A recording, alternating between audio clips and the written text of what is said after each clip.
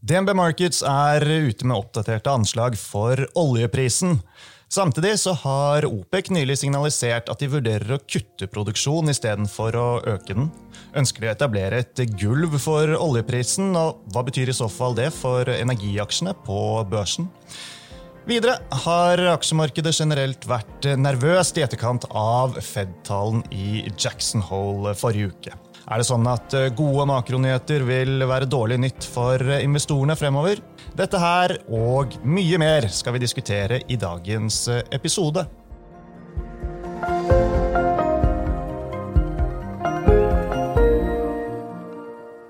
Velkommen til Utbytte, DNB-podcasten der vi forklarer hva som skjer I den globale økonomien og finansmarkedene. Jeg Marius Brunhaugen, og med meg har jeg aksjestrateg I DNB Markets, Paul Harper, og oljemarkedsanalytiker Helge André Martinsen. Velkommen begge to. Takk for det. Det fredag 2. september, klokken 9:30 når vi sitter her og spiller inn, og vi fikk jo en ruglete avslutning på aksjemarkedet I august, Paul, da etter talen til den amerikanske sentralbanksjefen fredag I forrige uke, som sagt. Og S&P 500 endte ned 4% for måneden, mens Oslo Børs da igjen kom best ut av dette her. Hovedindeksen tilnærmet flat I august, og OBX-indeksen, de 25 største, mest omsatte aksjene, forsiktig opp. Hvordan vil du oppsummere august, Paul?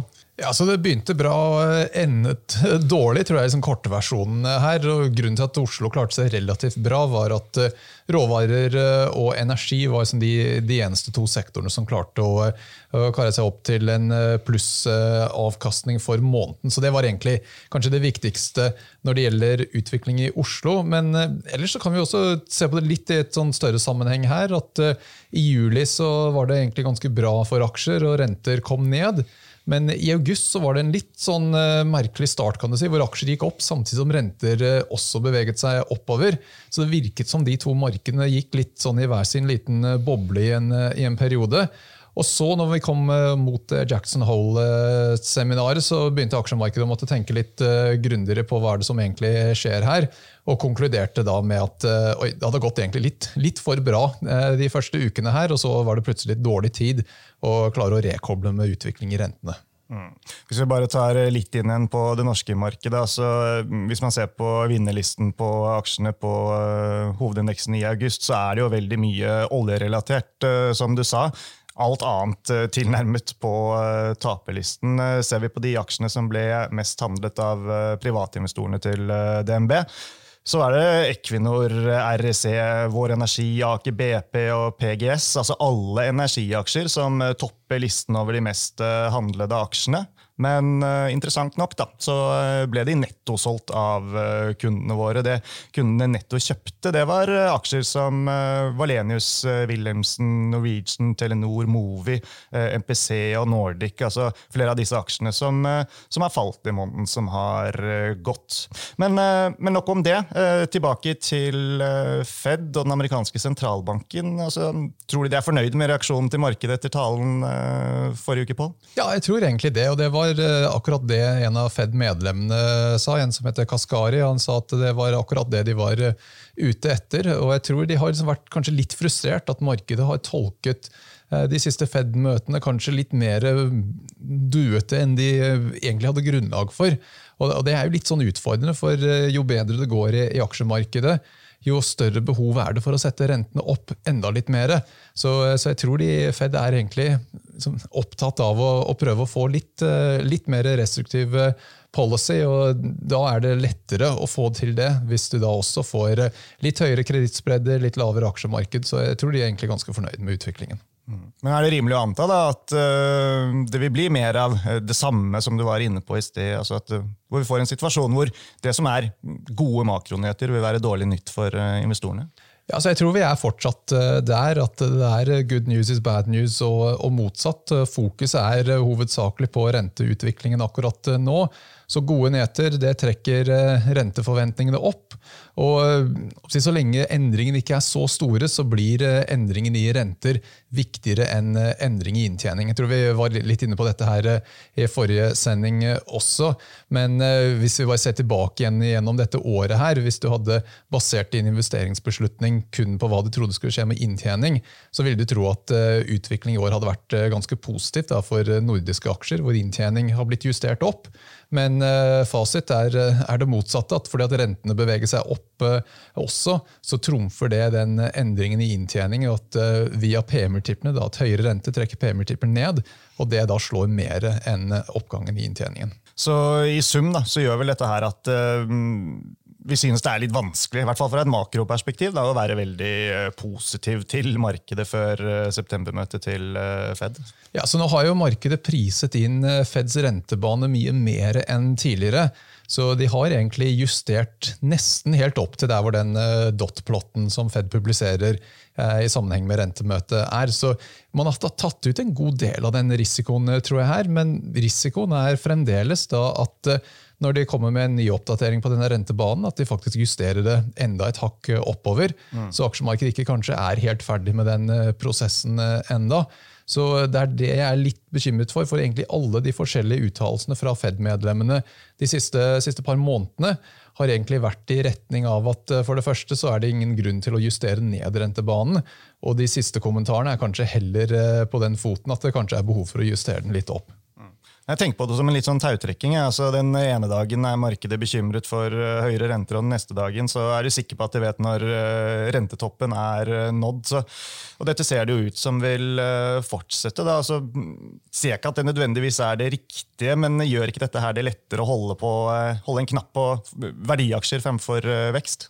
Ja, så jeg tror unngår man resesjon, så skal rentene opp, og det tror jeg ganske lett å være enig i. Så blir det resesjon, da det klart at da skal rentene ned, og inntjening ned enda mer. Så da blir det litt sånn at bad news is bad news, hvis vi først kommer til en slags resesjonsscenario. Men unngår man det, så trekker rentene opp, og det mer negativt for vekstaksjer enn verdiaksjer. Men så må vi også ta litt med i den vurderingen da, at begynner man å komme til et punkt hvor resesjonen ser sannsynlig ut, så må man egentlig kanskje tenke på markedet litt annerledes. I stedet for å prøve å splitte det mellom vekst og verdi, så må man tenke mer sånn type høykvalitet og lavkvalitet. Og med kvalitet så mener vi sånne type ting som hvor sterk balansen hvor stabil inntjeningen sånn type høy egenkapitalavkastning. Alle disse faktorene ting man tenker på som høykvalitet. Og det gjerne det som gjør det best i en resesjon fremfor verdiaksjer. For ofte noe av grunnen til at verdiaksjer har lave multipler nettopp det at de ikke like robuste som enkelte andre. Så det en slags misforståelse at tror man på resesjon, så skal man ikke ha verdiaksjer med den logikken at har det en lav multiple, så har det mindre distanse å falle til det kommer til en bunn. Men det som man faktisk ser når man gjør backtest på dette her, at det nettopp de aksjene som ofte har en forholdsvis høy multiple, nettopp fordi at det kvalitetsaksjer, typisk sånne helse for eksempel, som holder seg best på vei ned, fordi at de har høy prising til å reflektere at det en stabil business og høykvalitetsselskap. Aksjer med inntjening og evne til å dytte kostnadene videre på sluttkunden, og dermed muligheten til å opprettholde marginer, det vil man ha. Ja, i dårlige tider så skal man ikke ha ting som alt for spennende. Og det jo litt viktig når man tenker på en slags investeringsstil som man kjører, at man må være fleksibel her og ikke være låst til å enten være sånn verdifokusert eller vekstfokusert. At visse perioder så det en stil som fungerer bedre enn andre. Så hvis du vil prøve å gjøre det bedre enn børsen liksom over tid, så hvis du ikke egentlig villig til å ha kanskje perioder på flere år hvor du underperformer, da må du ha den evnen til å justere stilen litt underveis. Så det var mange av de forvalterne som hadde en sånn value-stil som gjorde det veldig bra etter dotcom-boblen, men så har de gjort det veldig dårlig etter finanskrisen. Så du må kunne enten justere deg litt i stilen, eller hvis du ikke har evne til å gjøre det, eller ikke vil gjøre det, så må man i så fall justere risikonivået, eventuelt hvor mye man satser på aksjemarkedet, hvis stilen din litt out of favor i en periode. Yes. Siste før vi går løs på Helge og oljepris og oljemarkedet, det av teknisk karakter. Tidligere denne uken så satte Oslo Børs en sånn trippel toppformasjon for hovedindeksen. Pål og Troman på teknisk analyse, så ikke det veldig positivt. Nei, så Jeg liker å bruke teknisk analyse som en krysspeiling på det fundamentale. Og nå har vi hatt liksom 3 forsøk på å prøve å bryte gjennom rundt sånn 1290-nivå på OSBX-indeksen. Så det har egentlig utviklet seg en slags trading range, da, hvor bunnen av den rangen rundt 1150. Så lenge man i den trading rangen, så ikke liksom signalet nødvendigvis så sterkt. Det egentlig hvilken vei man bryter ut av den trading rangen som det viktige her. Så klarer man å bryte ut på oppsiden, så ville det i så fall indikere at da skal veien videre være oppover. Men det ikke før man eventuelt bryter ned på nedsiden at det kan se at det virkelig begynner å se litt skummelt ut. Så nå vi litt sånn i en periode hvor vi egentlig bare ser litt hvilken vei det går, så litt sånn open mind kan du si, at det mye negative faktorer, men mye av det også godt kjent. Sentiment forholdsvis dårlig det også, så man kan ikke utelukke at man kan ha en sånn type skvis som vi hadde gjennom juli og første delen av august, som alle posisjonert på en litt sånn negativ måte. Men man skal ha respekt for at det en god del fundamentalfaktorer som også trekker i en negativ retning. Så vi får se litt hvilken vei det bryter ut før vi konkluderer.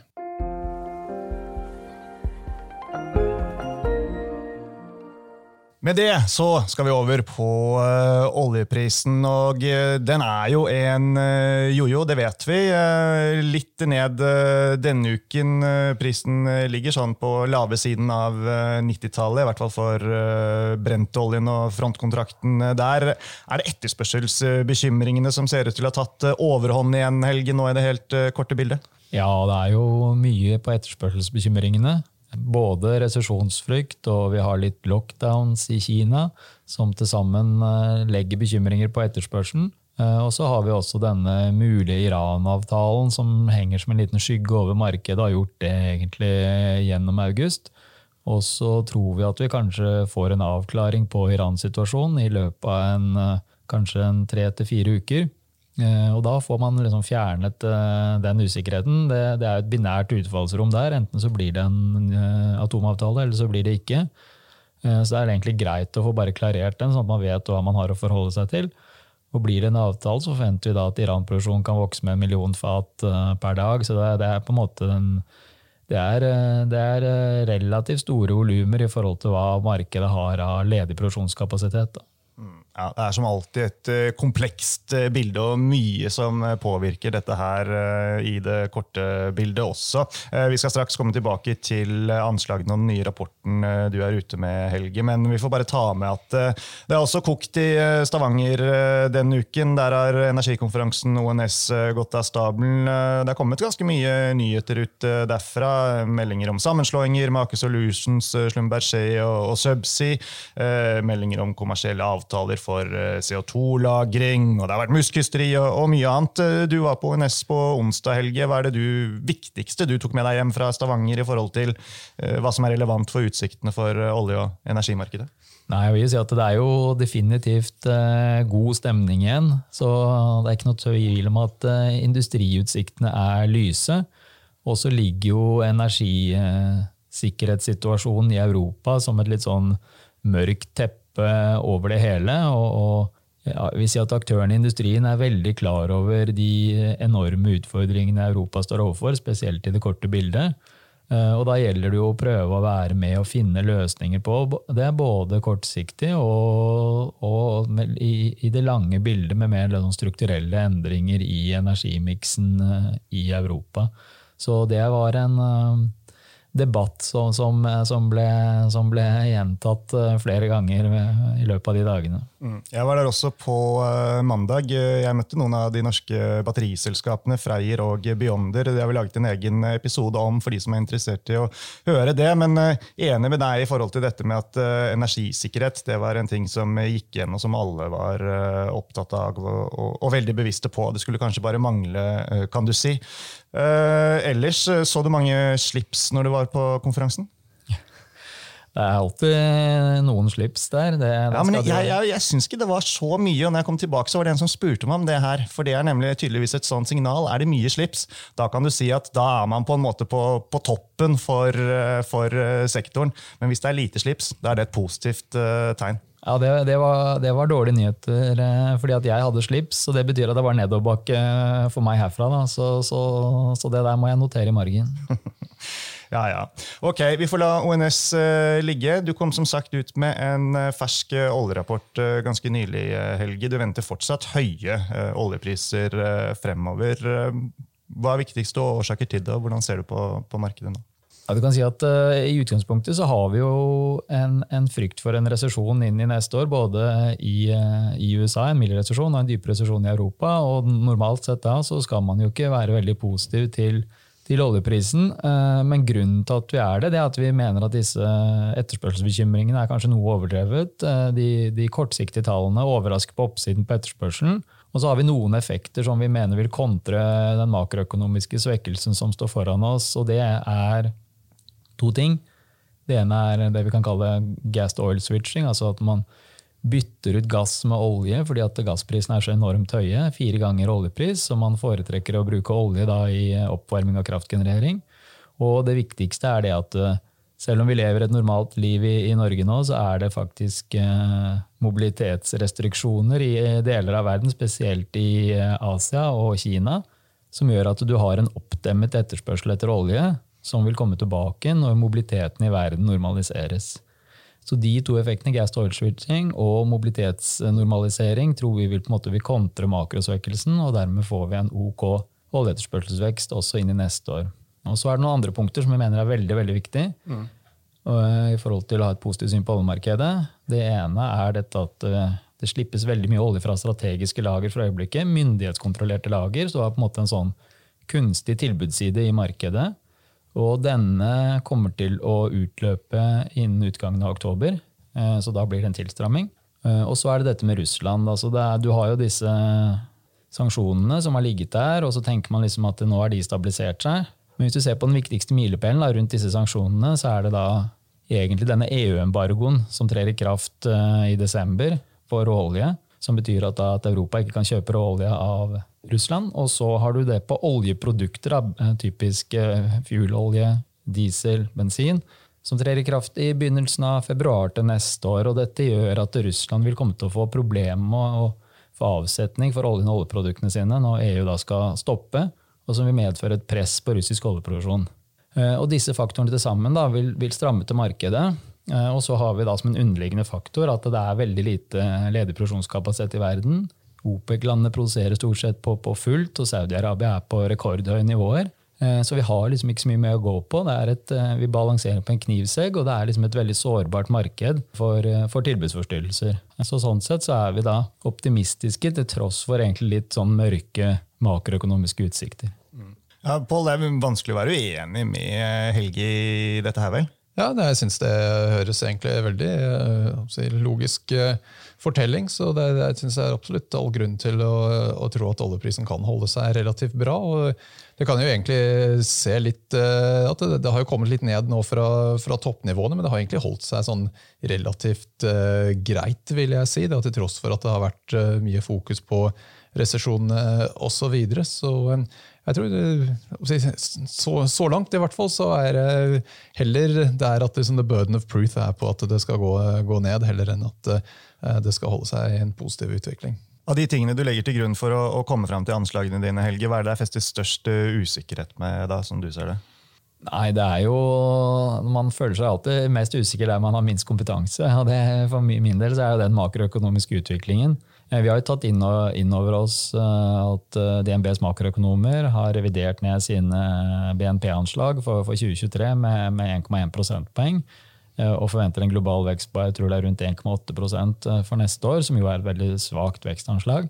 Så det har på en måte ligger inne I våre etterspørselsmodeller nå, men man frykter jo alltid at vi kan ende opp I en litt sånn dypere global resesjon, og da vil jo selvfølgelig man måtte gjøre disse regneøvelsene på nytt. Ok, og bare anslagene for å ta de da, nå venter du $105 i 2022 og 2023, og så det 95 i 24 og 90 i 25, så i forhold til tidligere anslag så det justert ned da, med rundt $10.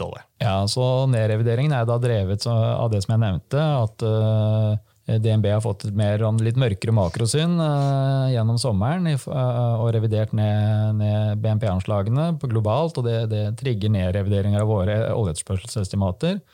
Og i tillegg så har russisk oljeproduksjon gjennom sommeren overrasket noe på oppsiden. Så egentlig de to faktorene til sammen som egentlig driver ned revideringen av oljeprisestimatene i forhold til det vi hadde før sommeren. Men så vil jeg også da påpeke at vi tror på $110 innen årsskiftet, så vi ser egentlig en ganske rask tilstramming av markedet, og nettopp på grunn av disse faktorene vi nevnte. Strategiske lagerslipp stopper i oktober, EU-embargo mot russisk olje trer i kraft i begynnelsen av desember, og det vil være tilstrammende effekter i markedet. Ja, Pål, og når Steffen, som oljeanalytikeren på aksjesiden, lager sine modeller, så bruker jo han Helges anslag, og til tross for at de justert litt ned, da, så vi fortsatt veldig positive til oljeaksjen, og gjenta kjøp var viktigste grunner. Ja, så de viktigste endringer var jo egentlig gassprisanslaget hans, for som du sier så kom jo olje litt ned, men estimaten gikk allikevel opp, så utviklingen i gassprisene da har jo vært helt ekstrem, og det sånn at når de går opp såpass mye, så tør ikke analytikerne egentlig å tro at det kan vare, og du kan si at det med god grunn, at på et eller annet tidspunkt så klapper det sammen, og de har falt en god del nå det siste uken, men det litt sånn for hver dag eller hver uke som går, og gassprisen holder seg på et såpass høyt nivå, så det penger i kassen i Equinor og Vår og andre. Og dette penger som da antageligvis blir utbetalt som utbytte også. Så du behøver egentlig ikke å legge til grunn at denne gassprisen skal holde seg høyt i mange år. Det holder egentlig bare at det holder seg relativt høyt nå i et år eller to, så man i en situasjon hvor de har generert såpass mye kontantstrøm at det forholdsvis enkelt å regne hjem dagens aksjekurs. Ja, og gassprisen, Helge, den overrasker jo støtt og stadig på oppsiden. Ja, det jo unntakstilstand i Europa. Det ser ut som vi går inn i en vinter med potensiell gassmangel. Så det veldig vanskelig å på en måte si at hva som taket på gassprisene, og du har et enormt mye politisk risk også i dette markedet, hvor Russland struper sin gasseksport til Europa dramatisk. Da jo full nedstengning på Nord Stream for øyeblikket, og så får vi se om den kommer tilbake nå i løpet av et par dager. Så du har jo liksom en politisk risiko som egentlig helt upredikerbar i det markedet, og du har også tynn likviditet, som med å fyre opp på volatiliteten. Så man må egentlig være satt opp for å tåle ganske betydelig utfallsrom på gassprisen i perioden fremover, og det nesten sånn at man sier at det et upredikerbart marked egentlig. Siste jeg tenkte vi skulle diskutere i dag var OPEC, selvfølgelig viktig for oljemarkedet. De kom en litt overraskende uttalelse her for en drøy halvannen uke siden, det vel, hvor de raslet med sablene og begynte å snakke om produksjonskutt. Prøver OPEC å legge et slags gulv for oljeprisen, Helge? Nei, altså, det gjør de nok, men man kan si at man blir litt overrasket på at de uttalelsene kommer når oljeprisen var sånn på midten av 90-tallet, og et veldig høyt gulv i så fall. Men det interessant at de på en måte nevner mulighet for produksjonskutt, men det jeg egentlig tror de gjør, at de måtte preppe markedet litt i tilfelle det blir en atomavtale og Iran-fatene kommer tilbake i markedet. Så det egentlig bare et signal om at OPEC beredt til å kutte noe tilbake. Og det vi skal huske at disse kjerne-OPEC-landene produserer egentlig på rekordhøye nivåer nå, så at de skal skalere noe tilbake ikke veldig smertefullt for dem. Så det gir jo selvfølgelig mer komfort at man kanskje da sier at nedsiderisikoen hvis Iran-fatene kommer inn kanskje ikke så stor, fordi at OPEC-gruppen da har signalisert villighet å kutte tilbake volumer. Så sånn sett så kan du si at det bedrer litt risk-reward i markedet når du får de uttalelsene på de prisnivåene vi hadde. Men for OPEC-møtet på mandag, så forventer vi egentlig at OPEC bare holder produksjonskvotene sine stabilt inn i oktober, og venter egentlig ingen store endringer og et veldig raskt konkludert OPEC-møte. Mandag 5. september. Ja, Pål, hva tenker du rundt dette her med OPEC, og i hvilken grad de prøver å lage et gulv for oljeprisen? Ja, så er det alltid litt vanskelig å tolke disse tingene, men jeg tror hvis man virkelig kan få et gulv rundt $90, så blir jo sånn en risikoprofil nå med å være investert i olje, da i hvert fall asymmetrisk, at at du har en viss komfort på hva nedsiden men oppsiden da mye vanskeligere å beregne, så at det som utfallsrommet ut ifra dagens oljepris da at det kan komme noen dollar ned, eller det kan gå ganske mye opp hvis det først skulle stramme til på samme måte som det gjorde tidligere i år. Og det er alltid interessant som en investor å prøve å være investert i type ideer hvor du har et sånn asymmetrisk payoff-profil, da, hvor hvis du bommer så tapet begrenset, men hvis du treffer så det et stort positivt utfallsrom. Og har du en portefølje av flere sånne type ideer, så trenger du egentlig bare å ha en 50-50 treffprosent til å få en ganske bra avkastning. Det som verdt å merke seg i forhold til OPECs liksom, dynamikk og evne til å styre markedet, det at selvfølgelig de kan kutte. Det klarer de lett, men det å øke produksjonen, det mye vanskeligere for de. Så du kan si at de kan beskytte oljeprisen på nedsiden, men de har lite oppsidekontroll fordi at produksjonsnivåene så høye allerede. Og vi ser for siste datapunkt, så det da hvis du ser på reell produksjon mot produksjonskvoter, så det da et avvik på 2,9 millioner fat per dag. Altså de lover de skal produsere et visst nivå, og så klarer de ikke i nærheten av det. Så sannsynligheten for at de mister kontrollen på oppsiden mye høyere enn at de mister kontrollen på nedsiden. Og det litt relatert til det Pål snakker om i forhold til asymmetrisk risiko. Og du kan si, det et viktig punkt her at nå, i stedet for å være kvote, så det egentlig produksjonsmål. Så i gamle dager så var det jo sånn at alle prøvde å jukse på volumen, men nå det vel sånn at de aller fleste klarer ikke å nå det en gang. Det helt riktig at de fleste landene nå utenom Saudi, Arabia og Emiratene begynner nå å slite, og noen jo ikke i nærheten av å nå sine kvotemål, sånn som land som Angola og Nigeria ligger langt under de produksjonskvotene de har tildelt, og det gjør de ikke av barmhjertighet for de andre OPEC-landene for oljeprisen høy, det fordi at de har ikke mulighet og kapasitet til å produsere mer enn de gjør. Ok, vi får sette strek der. Det betyr at vi har kommet til veis ende for i dag, så da gjenstår det bare å si tusen takk til dere begge for at dere var med. Og sist, men ikke minst, tusen takk folkens til alle dere som hørte på.